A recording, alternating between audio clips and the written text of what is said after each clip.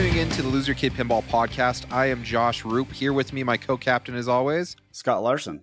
And Scott, should we hurry? Let's hurry and talk about Flipping Out really quick. Yeah, let's talk about the sponsor of the show, Flipping Out Pinball. If you're looking for that new pinball machine and you've been cooped up a little bit inside your game room and you're looking for that new itch, go ahead and contact Zach and Nicole at Flipping Out Pinball. They are able to, if they get some stock in soon, they'll be able to hook you up with the new machine, but they also know when the manufacturing guidelines are and when they're planned. So if you have that Guardians of the Galaxy that you really want in your game room, go ahead and contact them. They'll be able to get you on the list. Or also, if you want to get on maybe a future title, if you want Keith Elwin's next game, just go ahead and say, hey, put me on the list. So wait, Keith's designing?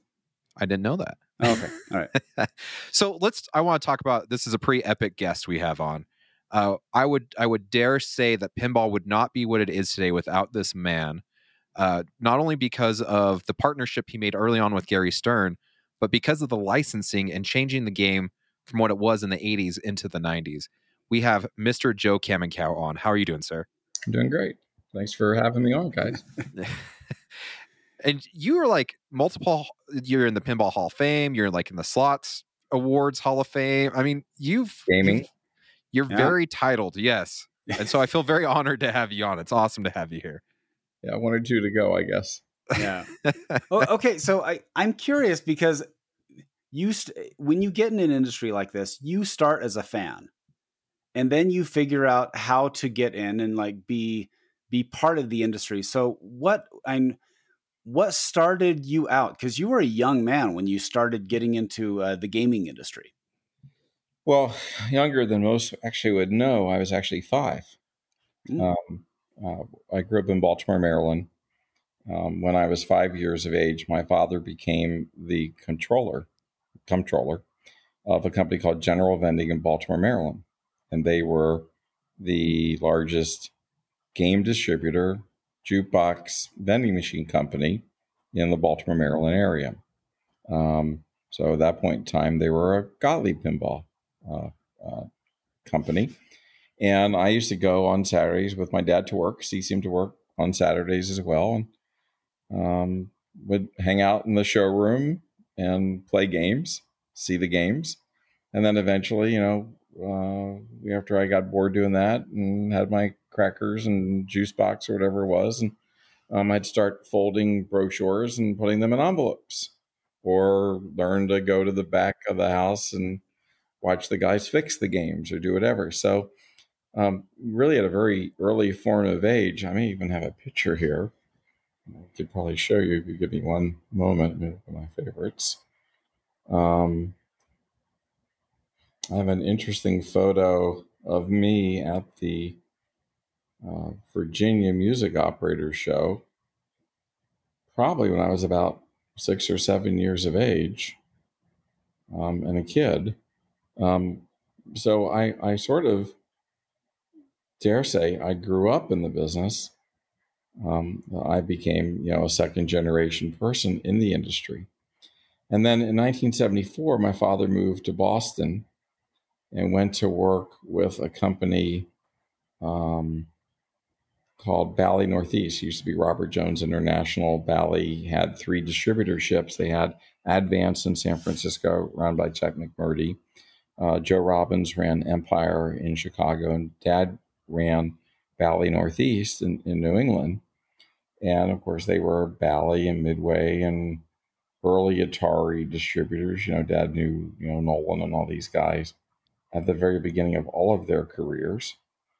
And, I again moved to Boston, and, when I'm 14 or whatever, I go after work. I go on the weekends. It was my summer job working at the distributor. So I was always around games. And then when I was in college in the 80s, I started operating games. So I had Curry College, University of Maine in Orono, Stonehill College. I owned video games and pinball machines that I would put in their jukeboxes.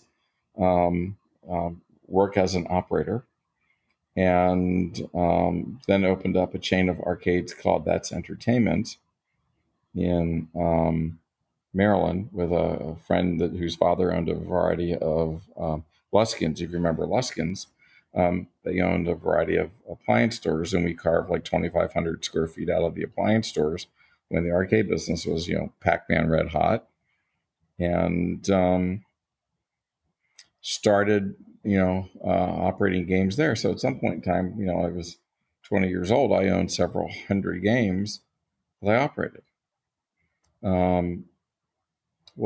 Where that led to next is, I met, for instance, in 75 or 76, whenever it was, when the Who's Tommy came out, Tom Neiman got tickets for me and Dad, and we went to New York and saw the opening of Tommy. So, it was very intriguing to me. I looked at some of the pinballs. I was really disappointed when Space Invaders came out that it looked like a Geiger thing. I like Paul Ferris's work, of course, but it didn't look like what I thought Space Invaders should look like.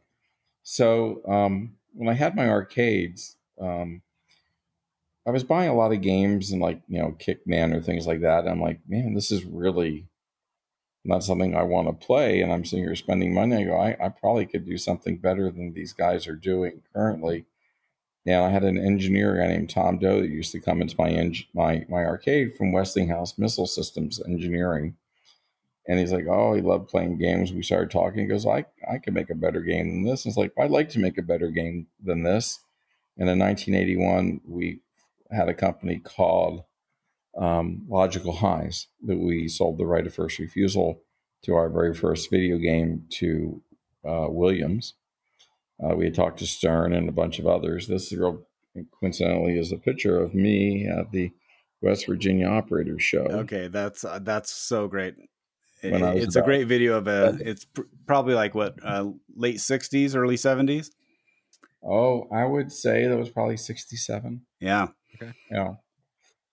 We just decided to make a game. We had never made a game. I really didn't know what I was doing. I talked a good game. I think we got $500,000 advance from Williams and went off and made a really suck-ass bad game. A really bad game. You're fine. Yeah. It's okay. And but we learned a lot, and then we turned into a second product. And then Williams, Mike Stroll, offered me an opportunity to come work at the company in marketing and market research, which, my goal was get there and get into game design. And one of the games, my very first pinball was a Defender pinball, which was kind of funny when I think about it. I sold Williams the right to make Defender pinball, even though they own the right to Defender. But I came up with the idea of turning it into a pinball. So if anybody ever sees Defender and you see there's like 2 pop bumpers on that game, right by it, all the credit they would give me was certain design services supplied to Williams Electronics Inc. by Logical Highs Inc. is on that game. Is that around the time they also made Joust too? Because those were right in the same era. Same time. Yeah, this was me at Williams. That was the first video game I made for them. Wow. Very cool. Yeah, so kind of fun. I'm sure I have a picture of Defender in here somewhere too. And then, and of course, the Williams hit the skids. I mean, the video game industry crashed in around like 1982. It imploded. Yeah, it was really 83. I went over to Japan. I got the rights to 1942, but Williams really didn't want to sell a conversion kit. Didn't think they could sell a real game. And Star Rider happened, which is the Laserdisc game that Bill Futzenreiter and Python worked on. And it was a beyond disaster product. There's me with Larry Holmes at a Bally trade show booth, and that was probably 77, 78. Cool. Yeah. But the business imploded. I mean, literally the factory shut down. There was no hope. I went over a license 1942, Aerobato. We sold a couple hundred conversion kits. Lou Nicasio basically said, if you don't get like 4,500 orders or some number, I don't remember the exact number, but it was a very large number of games. He's basically said, I'm not reopening Williams ever again. It's done. We had just finished making like Mystic Marathon and I don't remember the name of the dumb game. It was a dumb pinball with like mushroom theme. It was awful. And we had like 2 games in process. One was Mark Ritchie was working on a game called Sorcerer. Okay. And we were working on a game that became Space Shuttle. Mark Springer came in, did the first art on the game. Larry was programming it. Eugene, we got to go. He was at Berkeley getting his MBA. We got him to do a new sound package for us. Went back and convinced everybody to put the Harris CVSD back on it to do speech. Mark Springer came in, and it was really funny. He was having a hard time drawing the back glass and not having the tail kind of look like it was laying down. So Larry and I went over to Toys R Us at lunch one day, which was on the other side of the river behind Williams, bought a styrofoam space shuttle and brought it back. And Barry had the drawing on his playfield where the ramp that came up into the orbit, and said, just here, show this to Mark. And next thing you know, Barry's cutting a hole out of the piece of styrofoam, and it's sitting on the ramp, and it's under the glass. And that's sort of how that happened. Then Mark did eventually get his tail fixed. And we told Mike, if the future of the company depends on the game, we weren't scheduled to be next, but Larry and I lobbied hard to make Space Shuttle the next game. And we went to the trade show, had $1,000 marketing budget where we bought a bunch of blow up space shuttles. And, if it wasn't for that game, Williams wouldn't exist. Williams would have closed. It was over. And what year was that? Because I distinctly remember when the Challenger exploded, because that was a very, that was summer of 80. That was AMOA of 1984. Yeah. And the game went into production in 85. We had a post in the middle and flash lamps, and it was dynamic and it was exciting. And there was the business was done. That literally reopened Williams. I've got notes here that you sold about 7,000 of those. Does that sound about right? Might have been more, but at least 7.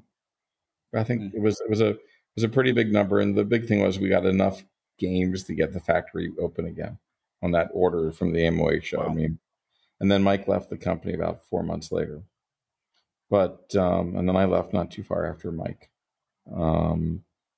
Went over to Game Plan and made what was it called? Let's see, Loch Ness Monster. And they kind of ran out of money. They made Cyclops instead of Loch Ness Monster, which Roger didn't go anywhere. And that's kind of like, Gary and I knew of each other. That's where Gary was doing Pinstar at the time. And he connected with me, and I was the young, hot designer, right? Like the kid that made something cool and did something interesting and had a different vision of how to get it done. And we kind of, struck our partnership, and it was me, Gary, and Shelley in the basement of his house going, we're going to start a pinball company. We went to Konami and Data East to see if either would fund us. Both were very interested. Eddie Pellegrini lent us some money, helped us get this thing going. And as I say, the rest is history. We started the company. We made Laser War, cobbled together the first 4 games with parts. The first game I designed over, I started on Thanksgiving Day, 1986. It was a Thursday. On Monday, I had a finished playfield design, and by the end of the week, we had a working Whitewood.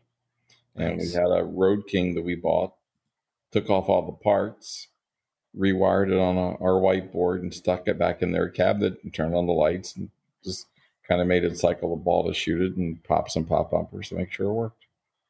And that's how it started. Wasn't very fancy, but it worked. Now, you were pretty early on seeing the value in licensing, and I'm looking at what you did, and the things that always jumped out at me of the Data East era is that they had identifiable themes already purchased and put into a pinball machine. I mean, you have Playboy, you have RoboCop, Back to the Future, Phantom of the Opera, which it was probably it was probably almost leveraged, like, but not quite. Yeah, right. It was leveraging a musical that was well known, but and so you had Turtles, you had Batman, you had Star Trek. So all these titles are well known. What led you in that direction? Well, Bally did in the early days. Even Laser War, by the way, was supposed to be laser tag. We just couldn't get with Worlds of Wonder to get the deal done. So we just kind of did a derivative of what was really red hot at the moment. Bally's heyday when Tom Neiman was there was stuff like Dolly Parton, right? Or $6 Million Man, or Tommy, or, Pinball Wizard, right? Gary did Ted Nugent, and we had Globetrotters, and Nitro Groundshaker was kind of a Prud'homme type of thing, Snake versus Mongoose. And there was always value in, that something will end up in your basement and have more intrinsic value. And it was a really good reflection of pop culture. I mean, one of the ones probably two that were really ones I was super proud of. I mean, we were the second licensor in the world to have The Simpsons. I mean, The Simpsons was the Tracy Ullman show. We identified this brand and went after it. I mean, as a matter, Matt was so shocked that we were so early. I ended up spending a lot of time with Matt Groening, the creator of Simpsons, and he actually flew to David Letterman's show, talked about the pinball on the David Letterman show, and flew to New Orleans the next day for the MOA show, which we had 4 of the biggest security guards you've ever seen walk somebody into a trade show. Nobody knew who Matt was, but next thing you know, it's like, wow, who is this guy with all these security guards? And he signed autographs for, I think, the next 8 hours and drew, pictures of Bart. Had it broken by then? Because exactly what you said. It just happened in a big way, but we were a year ahead of it in the license. Yeah, because for those of you who don't know, the origin of The Simpsons was it was on a variety show. It was a one-woman variety show, the Tracy Ullman show. Yeah, it was. Yeah, Matt was doing Life is Hell before that. Or South Park, before we had YouTube and viral videos. All my friends in Hollywood are sending me these videotapes of this thing called The Spirit of Christmas. Right? I got like 30 videotapes like in a week of The Spirit of Christmas. I'm like, what the hell is South Park? And went and got that brand very early. Jurassic Park was a product, but we had a relationship through Back to the Future and through Amblin and through doing Hook that allowed us to, get Jurassic Park and not have other competitors get it. But I mean, some of the things we did were amazingly serendipitous. So for instance, we did Back to the Future. We only had 6 weeks to do the game from the time we licensed it till the time it came out. Okay? 6 weeks. 6 weeks. I mean, the playfield we did in 2 days and programmed it in a month. And we had a game that, someone had created, which wasn't very good, and we scrapped it, and we had to fill the line, keep the line running. And then at the last minute, Michael J. Fox decided not to be on the game. And, we still pulled off a great game. But, I looked at that relationship. I built a great friendship. As a matter of fact, this past weekend, I was in London with Bob Gale, who wrote Back to the Future. And the new Back to the Future musical just opened there. And I'm an investor in it. And good for you. Bob and Bob all these years later. But Back to the Future, I ended up becoming great friends with Bob Gale. I was at his 40th birthday party. He and Zemeckis came up and said, hey, why don't you go back and do Tales from the Crypt? Because, Walter Hill, Bob Zemeckis, Dick Donner, and Joel Silver owned that brand. So I went over to see Dick Donner at, he was filming Lethal Weapon 3.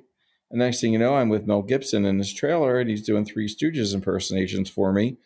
And I think I'm the only person that Mel ever gave his likeness rights to between that Lethal Weapon and Maverick. So that happened because of Back to the Future. That then we got to Joel Silver and did Tales from the Crypt. And you probably have heard I did a custom one-of-a-kind Joel Silver pinball that Dick gave to Joel as a Christmas gift that year. And then that led to Aaron Spelling, right? So, I mean, it's been a very serendipitous ride. And, fortunately, we've been able to network and, build wonderful friendships that have been enduring for, decades. And, obviously these same brands and these same friendships became very valuable at IGT as we changed the slot machine business and the social game business at at Zynga. With, we have games that are played by literally have 1 billion downloads that we've created. That I'll wake up and 1.8 million people are concurrently playing one of my games. 1.8 million That's at any crazy. moment. It's kind of been. But back to the licensed product, and I think Gary even strayed for a while and made some non-licensed product, early in the post-Sega days, and realized the great value of a good brand ends up in somebody's basement. Or if you remember how our business used to operate, an operator buys a game, operates it for a year or 2 years, whatever it is. Hard codes, they last a lot longer. They don't wear out. And then they sell the game at the value of what they paid for it or more. The profit that the game made during that period of time is really their net value in what the game produced. And, obviously something less that's not as generic gets a higher dollar back into the house, right? Because, somebody's more excited about putting lethal. I mean, I look at, we made almost 11,000 lethal weapons. I never see a lethal weapon hardly ever for sale. I mean, that game is 20 years old. I never see a South Park for sale. I never see my original Simpsons for sale. I never see a Rocky and Bullwinkle for sale. I mean, these games they're just like a sponge. They got sucked up and they're just gone, right? Yeah. I mean, they had great value. Even when I see something like the original Guns N' Roses we did, sells for more than the one that's being sold by Jersey Jack today. It had better value. So yeah, that's a little bit about the license space. Oh, it's awesome.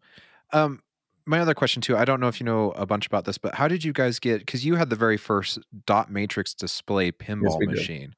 Yeah. What brought that about, and how did you guys decide to implement that? Well, we decided to implement it poorly. We had the bigger one originally, and the game was actually supposed to have been out on The Simpsons. We actually had it up and running and working on The Simpsons, and Gene Lipkin at the time basically said to me and Gary, "Your feet are in cement. If you basically mess this up, the company's going to go out of business and we're going to fire you. So delay it a game." It probably would have been out, 8 months before. And at the time, we looked at the bigger display, the one that Williams ended up going to. And just in our BOM cost and going from displays to other things, it was more in line with what our expense was for the existing, 16 segment alphanumerics. Hindsight being 2020, we ended up going to the bigger one again, and then eventually a bigger with a better dot pitch when we got to games like Baywatch.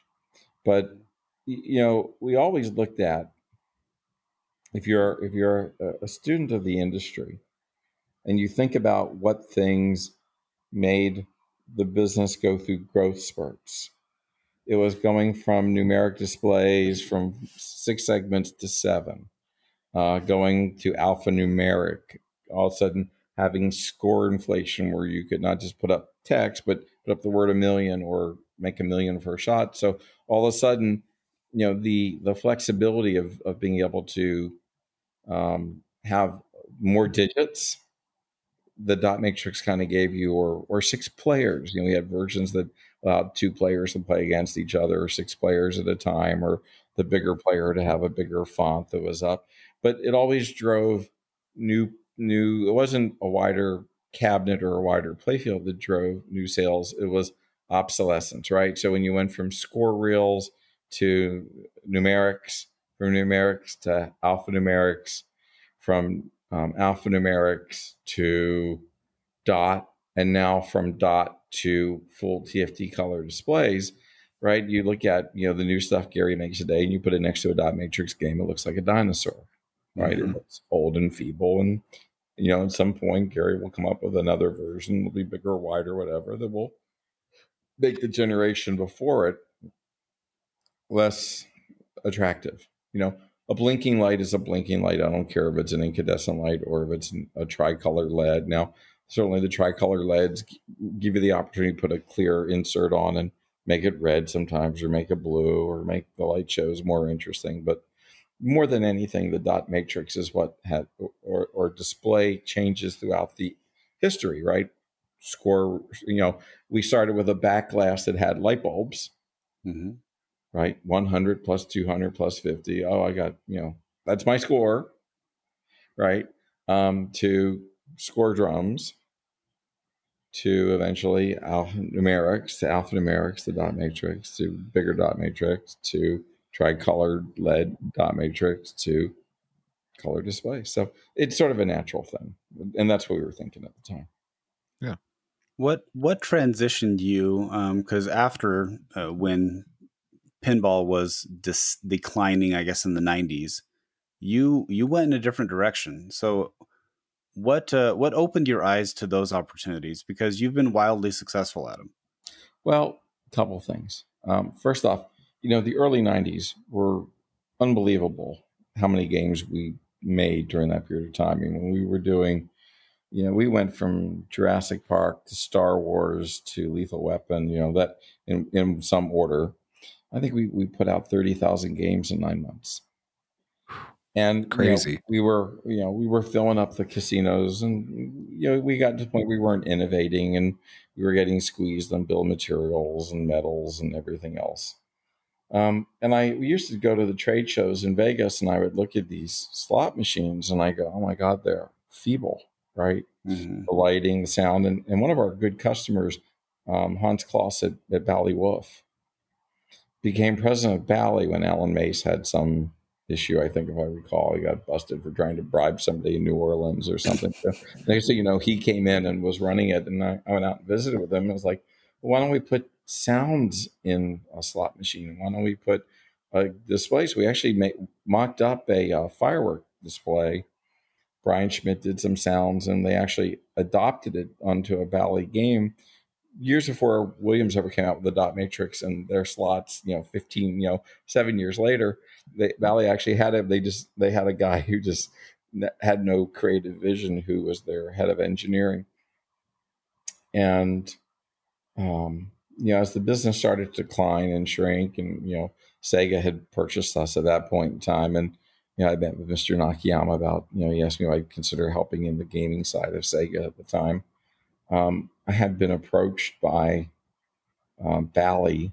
At that time, it was run by like Joel Kirschbaum and Coots de Caesar and a few others in like 98. And Williams was trying to make inroads as they were pivoting their business into slots, and they were doing like the not Adam Sound's Monopoly, and they had some sounds and some better graphics. And IGT really was not equipped to make that change. And I met with them in like 98 as well, and it didn't really go anywhere. And about a year later, Williams was starting to make more inroads, and they reached back out to me again and flew back out to Reno. And, it was a pretty big jump to go back at, 40 years of age and totally change your career. But, there was a skill set that both, I had, because I looked at a lot of the things where they were. I mean, at that point in time, Sega was already at 1 million polygons a second, right, with Virtual Fighter. And I'm looking at this company going, oh my gosh, there are 32 palettes and 256 colors. Well, that was 1981 Williams video game hardware. I mean, literally, they were 20 years behind the time. I mean, they were still breaking down palettes to try and make colors work when the rest of the world's, doing VGA color graphics. So I joined them. I didn't think the business was big enough to financially support both Gary and I. Though when I left Gary, I still helped him get Harley Davidson, helped him get Austin Powers. As a matter of fact, the artwork for Austin Powers was done by Romy Vasquez, who was an artist at IGT. I don't know if you guys knew that or not. I didn't. Gary was kind of in trouble, was having trouble getting art turned. And, we have had an artful partnership and collaboration for the 20 years since I left the company. I love Gary, and I love what we built, and would do nothing but help him in any way I always could. And, but the business wasn't big enough to support both of us at that time. And I give Gary great credit. I mean, he went through some really tough times with that company. The business really cratered a few times. Dave Peterson came in as a wonderful partner for Gary. He's a great guy. Brought a discipline that Gary didn't have in certain aspects of the business. Had a different vision of the collectible hobby component of the company, and became a great partner for him. And for me, I was very fortunate that I was able to use my skill set, my ability to walk into a very big company that was very slow. I mean, they had a system that if I wanted to put a sound in a game, I'd have to do an engineering request. The people would have to assess the work and fill out a report of what the work would be. Now, it may take them an hour to do the report for a task that would take them 5 minutes. They could have done the task. Yeah. 12 times over. So we had to change some things there. I remember being there once and saying to an engineer, I need I want a sound when you land on the first symbol, and if there's a second symbol that's also in that pay table, a second sound, and if you miss, then a losing sound or a winning sound, or if you don't get the symbol, you don't on the first one, you don't make a sound, and if you get it on the second and third, but you can't possibly win it, you don't play the sound. And someone looked at me and said, "Well, that'll take us like about 6 months or 6 weeks to do." And I said, "Well, from a code standpoint, logic standpoint, it should take you about 6 hours, maybe. And if you can't get it done, I'll find somebody that can get it done." And for some miraculous reason, it was done in about 4 hours. Oh, 6 months. And that's when everything changed at IGT and got much better, because there became, fortunately, I've been around enough hardware, software, hardware development, mechanical engineering development, that these disciplines and being a hands-on manager allowed me to cut through the crap and say, let's just get it done. And if you can't figure it out, let me help you figure it out. And, it became, IGT became a phenomenal financial success. In the first several years I was there, I think, our stock went from $14 a share to maybe $200 a share on the Nice. stock exchange. So you stepped away from pinball for a little bit, but what made you decide to come back and start doing Batman 66 and the Beatles? Well, I had, done slots for, 13, 14 years. Took a hiatus when we had a third management change at the company, and started with Larry DeMar and some other people, a company called Spooky Cool. And we sold our first game was a disaster. Didn't do as well as we thought. Brian Eddy worked on that game. It was a big part of it. And but a lot of learnings were had. And then we pivoted into social slots, which, slots is something I knew a lot about at the time. And then, I have a Batmobile. Some people know that or don't. And became good friends with George Barris. I'm really good friends with Adam West, and was able to secure the Batman 66 title, and get Adam to agree to, participate in it. And we ended up deciding the best method was to go back and modify the original game George did. There were some things that he and I thought we could do better together, change the ramps, change a lot of the rules. Lyman did all new rules. And, it was really one of the last projects Adam ever worked on. And the Beatles I pursued for a decade. I mean, literally a decade before I got it. It may be the only, $1 million plus license in the history of our business. I was able to secure the brand. Finally made a vision that they liked. They really liked the retro concept. And, I really love the game. I mean, I don't know if you've played it or not. It's a bit of a throwback. It's not overly complex. It's for, everybody kept saying to Gary, we were going to do originally an original play field and an original, ramps and everything else. And we're like, but this is 60s. Nobody ever made a Beatles game in the 60s. And we looked at, everybody kept going, give us a classic Meteor or a classic Sea Witch or classic whatever. And we went back and we said, you know what? Sea Witch was a great playing game. But there were some problems where the ball got stuck behind metal parts.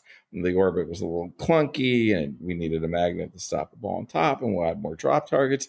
So we use that as a starting point. Basically, George redid the playfield. I mean, it's like saying, here's the Volkswagen Beetle, and then here's the new Beetle. Yeah, they're both Beetles, but they're different cars. Yeah. And we went back and redid the game, and we are very happy with the result. The game is sold out. We have orders, waiting for the balance of the very final part of the run. Getting the music was so hard, and having it approved by Proy, Paul, Ringo, Olivia, and Yoko is no easy task, let me tell you. And Franchi did an extraordinary job. Both George with the playfield and Franchi with the art. I mean, he so nailed it perfectly. And then there's another project Gary's got that I helped bring to him that he's currently in design with, and then hopefully I'll get Harry Potter for the future at some point. Yeah, we'll secure that brand, because I just finished doing a Harry Potter game for Zynga that I've been working on with Mark Trammell and a few others for the past 4 years. So okay, so really good experience there. There's two questions I have. One, so you were saying that Beatles is sold out, or at least the orders are in. Okay, so if want, I think we have I think maybe a final 200 to make. Okay, maybe. Okay, but they're all spoken for. I think there's probably a little bit left in the final 200 because we haven't announced 200, but we have orders backed up in the product. Gotcha. The Beatles store keeps taking orders that we keep promising we'll deliver. Gary's having, like anybody else, container and raw material part problems. If you notice, everything from foam to whatever is unavailable.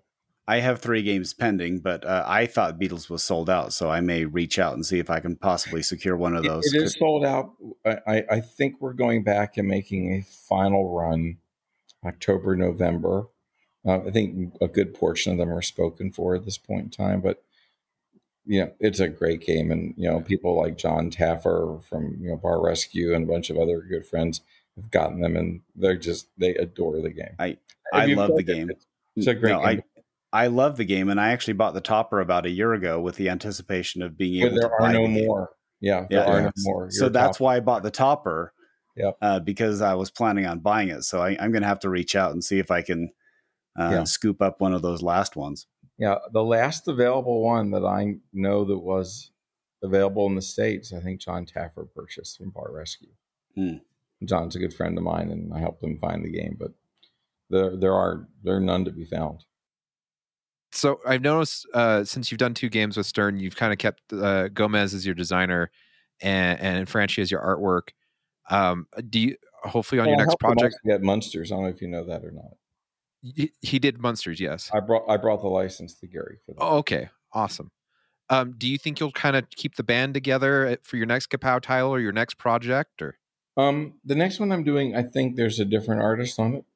I think Kevin's working on it, but I'm sure Chris and I will do a project or 2 again in the future. Okay, cool. Yeah, I like I think Chris is just he's a little bit of a wild man, and I kind of like and he worked for me at Zynga for about a year and a half too. I don't know if you know that. Yes. Did some work with me on the Willy Wonka game we did, but he's really a great talent. So it's like anything. We try and find the right person whose skills and passion on the brand is just right. And Chris was certainly just right, but for both Beatles and Munsters and Batman. I did like that you casually dropped in the little tidbit of at some point you'd like to get Harry Potter. That was like that was like flying by really quickly, but I think everybody's antennas went up because I know that's been on the top 10 most requested, and it's usually been number 1. If anybody's going to get it, it's going to be me. Well, you've already done a Harry Potter slot machine, correct? No, Harry Potter Match 3 was Zynga. Okay. So you've already dealt with that license and the people that are involved with it. We have a great relationship with Warner Brothers. Yeah, because there's always been that. This is the long-standing rumor, and I don't know if there's any validity, but this is what they've said, is that J.K. Rowling doesn't like pinball because she thinks it's gambling. No, I think what happened early on in the license. Either somebody said something or somebody did something, or she wasn't ready. I mean, there's a Harry Potter license for practically everything under the sun. Right. I would suspect in the future there'll be some softening around pinball for whatever the reason. Yeah, I think you would sell 15,000 of those. Well, and sure, I'd like Keith to make the game, or some of the other good designers to do that. So hopefully I'll be able to work with Gary and collaborate on that. If, like I said, if anybody's going to get the brand, I'm sure it'll be me. Awesome. I'll almost bet on it. So one of the other things we were kind of talking about with you beforehand that we would really like to talk with you now is with your expertise of starting a pinball company with Gary back in the 80s and all that capital and everything like that. How do you want to word this, Scott? I'm trying to think. Well, okay. I have pounded on Deeproot for over a year for the complete lack of professionalism, but I'm just going to say, from someone who, I have never manufactured a pinball machine, I have never produced anything, I don't know how the pinball industry works, but you do. And so, yeah, I'll give you my take on it. First off, I really take my hat off to Spooky Pinball. I take my hat off to American Pinball. I take my hat off to Andrew Highway. I take my hat off to Jersey Jack. It is a very difficult thing to start a pinball company, even with all the hobbyist things, the hobbyist hardware, and other things, because it takes a lot of different disciplines, whether it be the discipline of creating a playfield, programming rules, lights, having inserts, figuring out how to put hard coat on or paint something or whatever. There's a whole second discipline of just creating a bill of material that drives an MRP system, that drives the manufacturing side of getting all those different parts in, because if you're missing one part, you can't even put it together. The discipline of material management, procurement, quality inspection of the parts that come in, because it's so easy to overbend a bracket or have brittle metal or not plate something properly or not deburr a side rail or whatever it is. It's really complex. There's a lot of wire, there's a lot of ESD testing, there's a lot of FCC testing and everything else you've got to do. And when I heard Bob Mueller talking smack about Gary, he was going to show us all, and I sit back and I go, well, let's see, who is he surrounded himself with? A lot of guys that have been around the pinball business but really haven't had great success. And Barry hasn't made a game in 20 years. John Norris hasn't made a game in 20 years. I love Dennis, and he's made some successful games and some not so successful games like Wheel of Fortune. Like I said to Gary years ago, I was running ITT and going, how do you make Wheel of Fortune and not put a wheel on it? Right? It's duh. And this guy is talking smack about Gary, and Gary doesn't know what he's doing. I'm like, who is this ass clown? Is all I could think. And I went back and I did some research, and I even had a few people call and talk to him about making an investment in the company. I was curious. And I told several people, and this is very, very early on, this guy's going to end up scamming people. If you remember, there was a thing called, remember Almy? Do you guys remember Almy? I don't.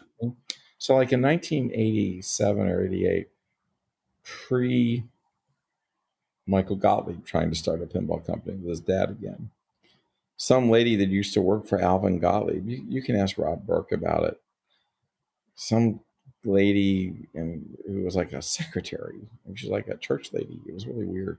And some other guy, they showed up at the pinball expo. They were starting a pinball company called Almy, and Claude Fernandez quit Stern to go work at Almy as their head designer. Now, just the word Almy, it's all about me. Yeah. All like ALLME. ALLME, Almy. Wow, okay. And the guy, whatever money he got invested, several $100,000, stole it, scammed it all. And I'm looking at this guy, talking about, look, we know John Pompadouk is a nice person. And good intentions are one thing, but taking people's money and not ever producing anything for it is another. Yep. And like I said, good intentions are great, but implementation is another thing. And you go, okay, for whatever reason, there's this. Let's not forget Capcom Pinball, who blew $100 million trying to go in the pinball business. Yeah. This concept of, oh my God, I want Cactus Canyon. Cactus Canyon wasn't any good when Williams made it the first time, and it wasn't collectible then, and it was basically the last gasp of a dying company then. Why somebody thinks just because it's bad, it's collectible is beyond me. I'm glad you have Kingpin. You maybe have one of them, but it's still fun to play when you try it, right? So when I saw this guy talking smack and talking about what he was going to do, and I saw the couple, look, it's one thing to take money and be trying to pay us. I'm glad Barry got a salary, and I hope Pompadour got a salary during this period of time. This guy, when I read did you guys read the complaint? Yeah, we actually read it over last week or last episode, where he funded 2 marriages, 1 divorce, a place in Kauai, and that was where I lost it, because I said, that's not someone who's trying to run a business. That's someone who's trying to fund his extravagant lifestyle. Right. He ran a pyramid scam, and he paid first investors back with second investors' money, while at that time enriching himself personally. And I hope he goes to jail. I feel badly for people that sold their insurance policies or retirees that, had faith in this guy. But anytime somebody tells you they're going to give you 7% guaranteed money, because I'll tell you, Fidelity High Net Worth will not do that for me, you should run. And this guy was scamming. And maybe he thought, and I guess as most scammers do, that, oh, well, maybe pinball really isn't that hard, and there's $1,000 or $2,000 of margin, and I'll come up with Raza, and I'll sell 1,000, and I'll make 20 million on it. And so I'll be able to either keep my investors going and keep paying, and eventually maybe somehow I'll even out the books or whatever. But starting a pinball company is really hard. I can go to Wicco or whoever is the supplier of parts today and I can buy flippers, I can buy bumpers, I can buy most parts for the hobbyist. But to go build 1,000 games down a production line in Texas where nobody's ever built a gamer, or put one of these little metal things on a switch and twisted it just 1/8 of an inch so that contact is just right as the ball goes over it. If you've never done that, or if you've never realized you got to put those little metal things on the bottom of the flipper and set your flipper and then knock them into the playfield, or if you've never gone through and figured out how to make DuPont Imron actually work as a hard coat, good luck. And anybody with a fraction of a brain could sniff this out. Gary and I laughed about it for the past 2.5, 3 years because, Gary's he's a tough old bird, and it probably his Robert's hurled insults bothered me more than they probably bothered Gary, because I'm protective of Gary. But you just knew this guy was gonna. There was no possible outcome where it would be good or they would make something competitive. Yeah. Period. Yeah. I mean, I saw that piece of crap they tried to show a year ago, and I just laughed. What about food truck? I mean, that is a license that I think will sell thousands. I think Almy, one of their games was Wall Street, if I'm not mistaken. Yeah, food truck is great. It was a wonderful Jon Favreau movie, and I thought it was delightful. Let's just do something that's as inane as we possibly can come up with. Day Trader, that'll be perfect. I can play the game. I heard C-SPAN's really good too. I heard that'd be a great theme. So, look, I think Root Canal's the next one. I feel bad for Barry and Pompadour probably got 2 years of salary out of it and thought they were going on this magical mystery ride with this guy that was going to, save them. I mean, I worked with Barry in '84, and he's a delightful, wonderful person. And I I wish him nothing but happiness and health in his life. And the same thing with Pompadour. John's just, he's an artist. He was John made neon, right? Mm-hmm. He made pretty things. He made pretty things, right? He did Circus Voltaire. Larry helped him do the World Cup game, kind of sold in Europe. But he's not had a lot of great success. But he's a nice person. Yeah. But Robert Mueller, he's going to get what he deserves, and any of these people that were foolish and parted with their hard-earned money to buy this unproven crap without a factory, well, you kind of get what you deserve sometimes. You don't do your homework. Yeah, it's a shame, and it hurts the pinball ecos. It hurts the pinball business. But buy a Stern, you'll. No one's gonna lose money buying a Stern pinball. No one's gonna have a game that's not gonna work, that's not gonna be supported, that's not gonna have parts, that's not gonna have resale value. But you want to go speculate on Atomic Girl, Big Bang, Lost Railroad? Well, I guess buy one. I don't care. It's not really valuable. I think some people were thinking, and some people reached out to us when we were questioning why you would do it. And some people said, I know it was a risk. I said I invested in it saying that maybe I would get something. But I do feel bad for the people who aren't going to get their money. I think it was a risky investment. It was a stupid investment. You build them when you can, like, even I think some of these guys that invest in some of these other companies are still risky. Am I going to get my Hot Wheels car or whatever else it's going to be? At the end of the day, why do you want that game? Because it's probably not going to work. It's going to be unsupported. It's not going to have hardware that's going to be around when a chip goes bad or something and there's no parts for it. I guess, if you want to own a brick you can put in your backyard, I guess that's okay. Or you want to say you own something really special, but there's nothing special about it. That's the funny thing. I mean, I want a game that's fun and works. It doesn't work and it's not fun. But there's that, let's do it without a license. Well, there've been plenty of games made without licenses. Nobody bought Oktoberfest, right? Nobody bought really Black Knight. Oh, we want Black Knight again. Maybe you'll do High Speed 5 next. Oh, great, right? Who cares? They could do Fast and Furious though. Go ahead. Yeah. But I mean, that's my point is, if you're buying a pimp, I'd rather buy a car. I look at it like a Fisker, and Fisker. I love the Fiskers. They beautiful. Look so pretty. And it's going to be a fantastic flower pot one day. Right? Yeah. Okay. It looked pretty though. Right, but it's going to brick. That's what they call an electric car that won't drive anymore is a brick. Yep. Yeah. Some of these pinballs are just going to be bricks. Yeah. So, my recommendation to anybody that's really looking to buy a game, stick with Stern. It'll work. You'll have parts for it when it stops working.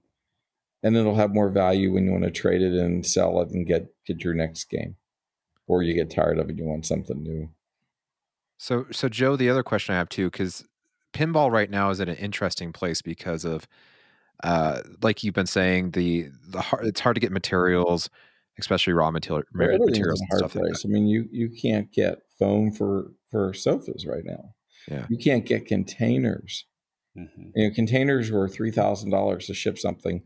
If I told you $10,000 for a container, you go, that's outrageous. If you could get a container for $10,000 right now, you'd be a hero. Containers are costing $25,000 to $30,000 a container. Wow. It's really brutal.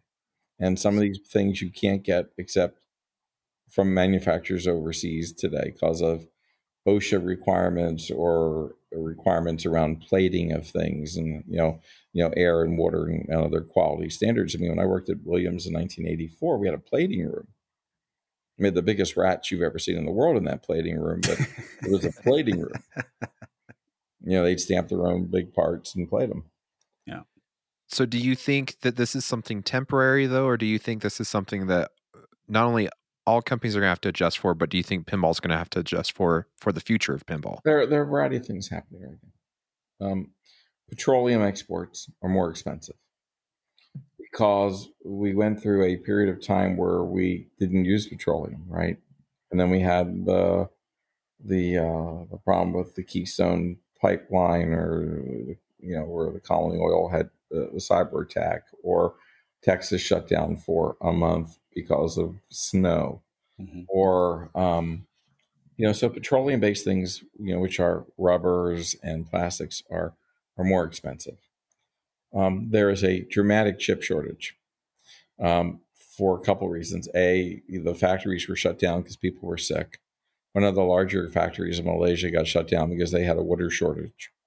They couldn't, and they didn't properly prepare to filter, clean, and reuse their water. Couple did, but one of the larger ones did not.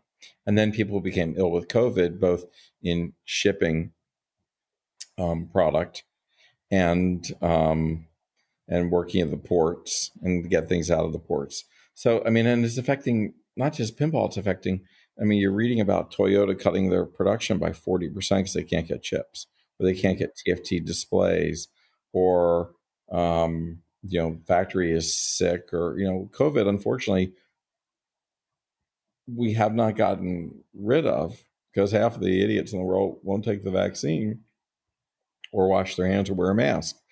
Somehow it became, if we went from public health to political virtue.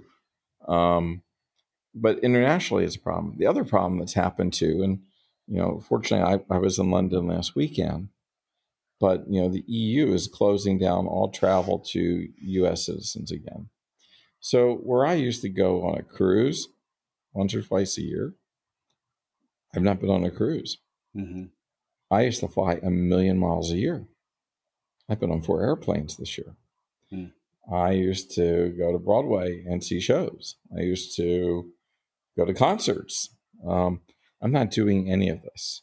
So what's happened now, we are home with some of us still working from home or whatever, with or PPE money or whatever, with disposable income, sitting in our houses going, gosh, this couch I've been sitting on for years. I've been working at home for a year. It's not as comfortable. Or all the people, if you can think about the hundreds of millions of people that all of a sudden needed a laptop at home because the desktop is still at the desk at their office, but they need to be working remotely, or the television is in high definition, but now we're home. And by the way, we're not going to movie theaters. Our habits changed. Gary's business, you would have thought, gosh, maybe because Gary's not selling to the arcade space, that maybe his business would have gone south like it did more for Eugene at Raw Thrills, where people aren't buying giant Jurassic Park gun games, but a pinball machine you can kind of fit at home, or even you buy one and it's kind of fun. Let's build a wall. Let's have 2 of them or 3 of them or 4 of them. I'm on the board of a company called Arcade One Up. Are you familiar with them? Okay, yes. Yes. However, there's a couple things I did want to point out. They have some. We were just talking about this earlier because they reached out to us and about their little pinball emulator, and they talked about coming on, and we haven't heard. We've reached out a few times, so we would love to talk to them about the emulator. And I'm on their board of directors. Yeah, we'd love to talk about it, because I was just looking at their site today because I saw some images on Tron, and I saw some images on Simpsons, and there's a few of those that I'd like to get a hold of. Oh, there's a beautiful product coming from them. And they build, Scott Backrack and his team, they're building some great things for your collection. You're going to be awesome. Very, very pleased. And the pinball product's been very successly for them. Well, we would love to talk to someone about the pinball product, because I'm serious. I think my friend who just barely bought a Mandalorian, he's a huge Star Wars fan, and it was his first machine. I helped him get downstairs, and I was even telling him, I'm like, actually, Arcade One Up they have a Star Wars emulator that would be fun, and it's reasonably priced, and you can throw it next to your Mandalorian. Yep, be perfect. So it's a good product. Yeah. How'd you get associated with Arcade One Up? I met their founder at the CES show a couple of years ago, and I was in their booth and I was looking at one of their products, and so one of their sales guys or something came over and, oh, this Joe and Mac game. Have you seen it before? I said, well, I'm the Joe of Joe and Mac. And no, you're not. So yes, I am. So the next thing I met their founder, Scott Bacharach, and he and I chatted and continued to chat and started to build a relationship. And there are not that many guys that have a memory or a history of the game business of the past 40 years that probably probably Eugene and a few others do, but that can talk reasonably about what was made when and what was successful. And I think with some of my success in the business world, licensing world, game world, and maybe my perspective on how to make a company successful, there were some things that I felt like could add some value to their board, and they felt so too. So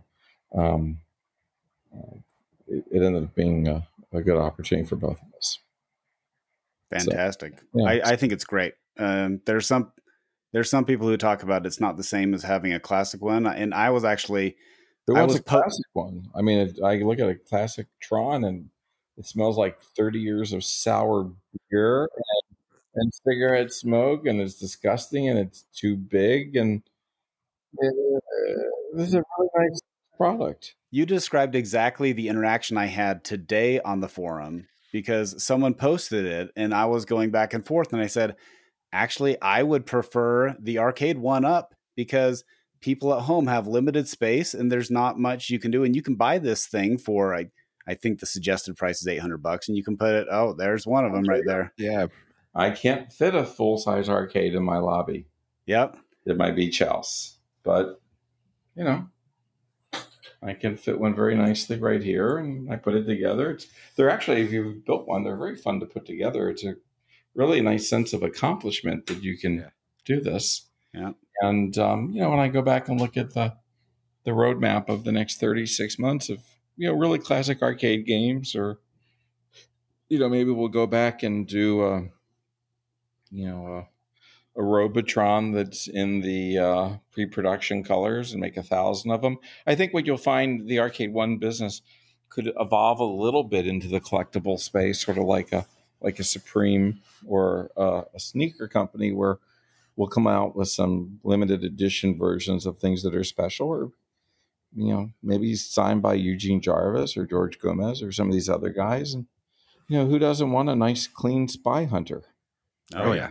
I don't want a smelly, gummed up, dirty product. Yeah. And if you played the Outrun that they made last year, the Outrun's a great little version of Outrun.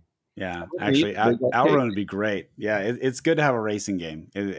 I have a shooter game. It's good to have a racing game. I saw there was a Terminator coming out.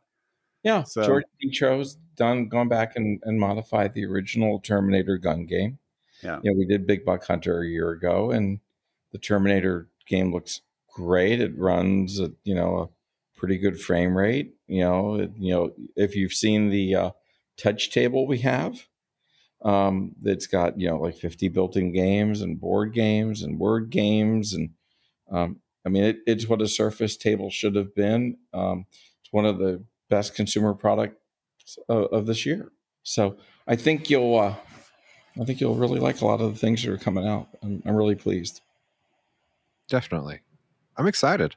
Yeah, that's awesome. Fun to be part of these things still. Yeah. Well, Joe, we're running up on about an hour, and we appreciate you on. Josh, anything else that you can think of that a last question for Mr. Joe Cameco? You've been awesome, and you've answered a lot of our questions. I feel like there's questions I have, but I don't want to ask out of professional courtesy, because I'm like, we're always curious of what's coming in the future. Yeah. But we don't. But we don't want to be giving away trade secrets here either. So we're looking forward to things. Yes. Well, the future's not yet been invented, but I'm sure it'll be a good one, as my friend Bob Gale always says. I think Gary continues to build great product. I really have enjoyed a couple of games I played from Spooky. They're really terrifically nice people up there. I'm really happy for their success, and there's room for lots of people. And it's nice to see people embrace the hobby, and it's kind of fun to watch people soup their game up or go to Toys R Us and buy a Mandalorian and screw it to the top of their game or whatever it is. And fun to see Brian Eddy back making games again. That is fun. Definitely. It's nice. And, we'll see how the other guys that have recently made some changes do and fare in a new environment. So it'll be entertaining to see. I do have actually one final question for you. Mm-hmm. Are you going to be going to Pinball Expo this year? I don't think so. Okay. I told Rob, I'm thinking about it, but with the current Delta variant, even though I've had my third vaccine shot, I've had my booster. I think I can probably wait a year. I may venture to a Raiders game or two, mask, but we are still. My wife and I are still being very careful with our protocols. We still eat outside. Definitely. We still wash our hands abundantly. We bring hand sanitizer and wear appropriate masks when we're around groups of people we don't know. We don't get together with unvaccinated people at this point in time because I know 9 people that died from COVID of various ages, from 30s to their octogenarians. So we take it really seriously what has occurred here. And I think, right now, it's even hard for me to go to, I think I've been into 2 casinos in a year. Now our casino business is really robust at Aristocrat. We're doing, if you saw the Nevada numbers for the month of July, the gaming take was, I think, maybe the highest ever. Yeah. But we'll I think personally we'll continue. We participated in the virtual pinball expo last year. Mm-hmm. We'll probably choose to be a little more cautious until it looks like the Delta variant burned itself out in London, but we'll see. I won't say never, but the likelihood of me making the travel, getting on a plane, going to Chicago, touching a bunch of pinball machines that other people have touched probably isn't in the cards right now. I'll play at home and wish Gary well at that one. What game are you playing at home right now?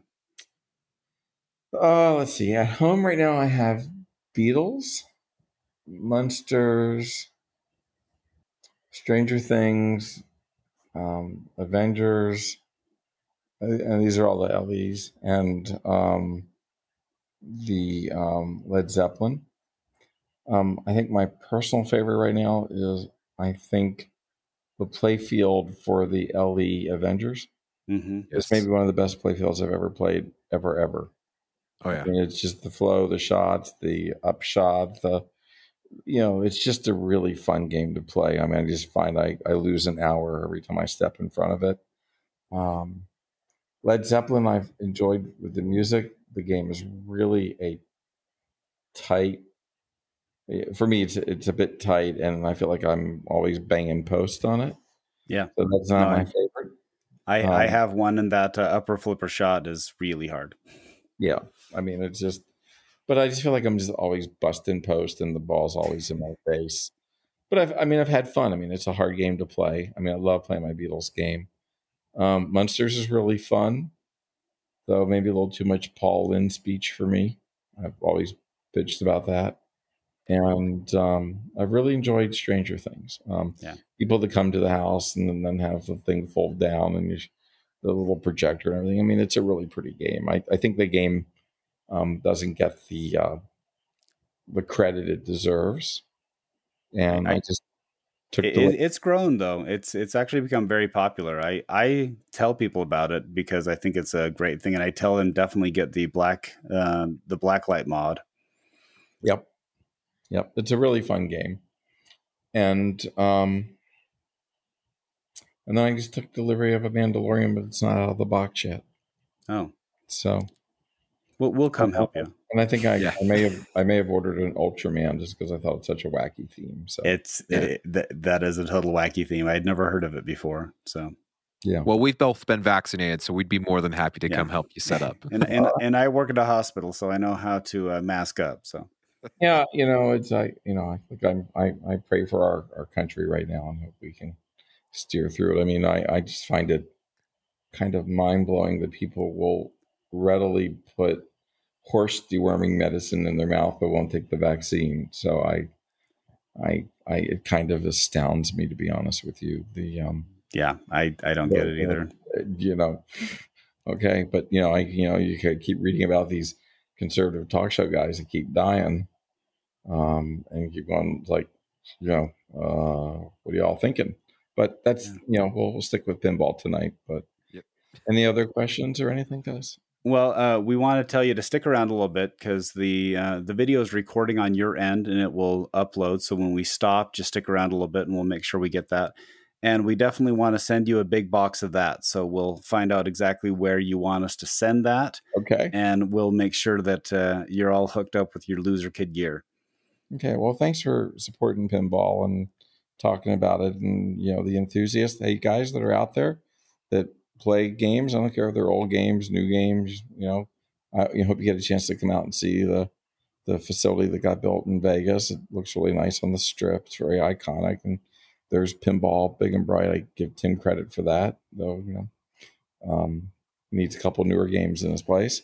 But at least it's good to see people like pinball still, and it's there's very much more to do these days. So enjoy it. Definitely. Well, if you want to get a hold of us, we are Loser Kid Pinball Podcast at gmail.com. You can also get a hold of us on Facebook, Twitter, Instagram, and Twitch, all at Loser Kid Pinball. Before we wrap this up, though, we got to hurry announce our winner from doing the Pin Quest Challenge. If you remember, you could set a high score either on World Cup Soccer or on Avengers. And we had over 85 participants to that. And they said that there was 11 completions on World Cup and 13 on Avengers. So about 10%. Well, no, sorry, that's about 20%. We want to congratulate Clint Reeves. Yeah, Clint. So congratulations. We'll be sending you a hat soon. And we want to thank again Joe for being on. Scott, what else you got for us before we leave? I think it's great. Stay safe, and I want everybody to get out there when you're comfortable to play pinball. If you do, mask up and definitely use the hand sanitizer. We can all get through this with our mental health in check as long as we are taking safe precautions. And even if that's playing at home, that it certainly keeps the juice running. So, and I'm going to end it on this. Zach Meny, you're wrong about Star Wars and about Goonies. Absolutely. See you in 2 weeks. Oh, he says it's a good theme, and I say it's trash.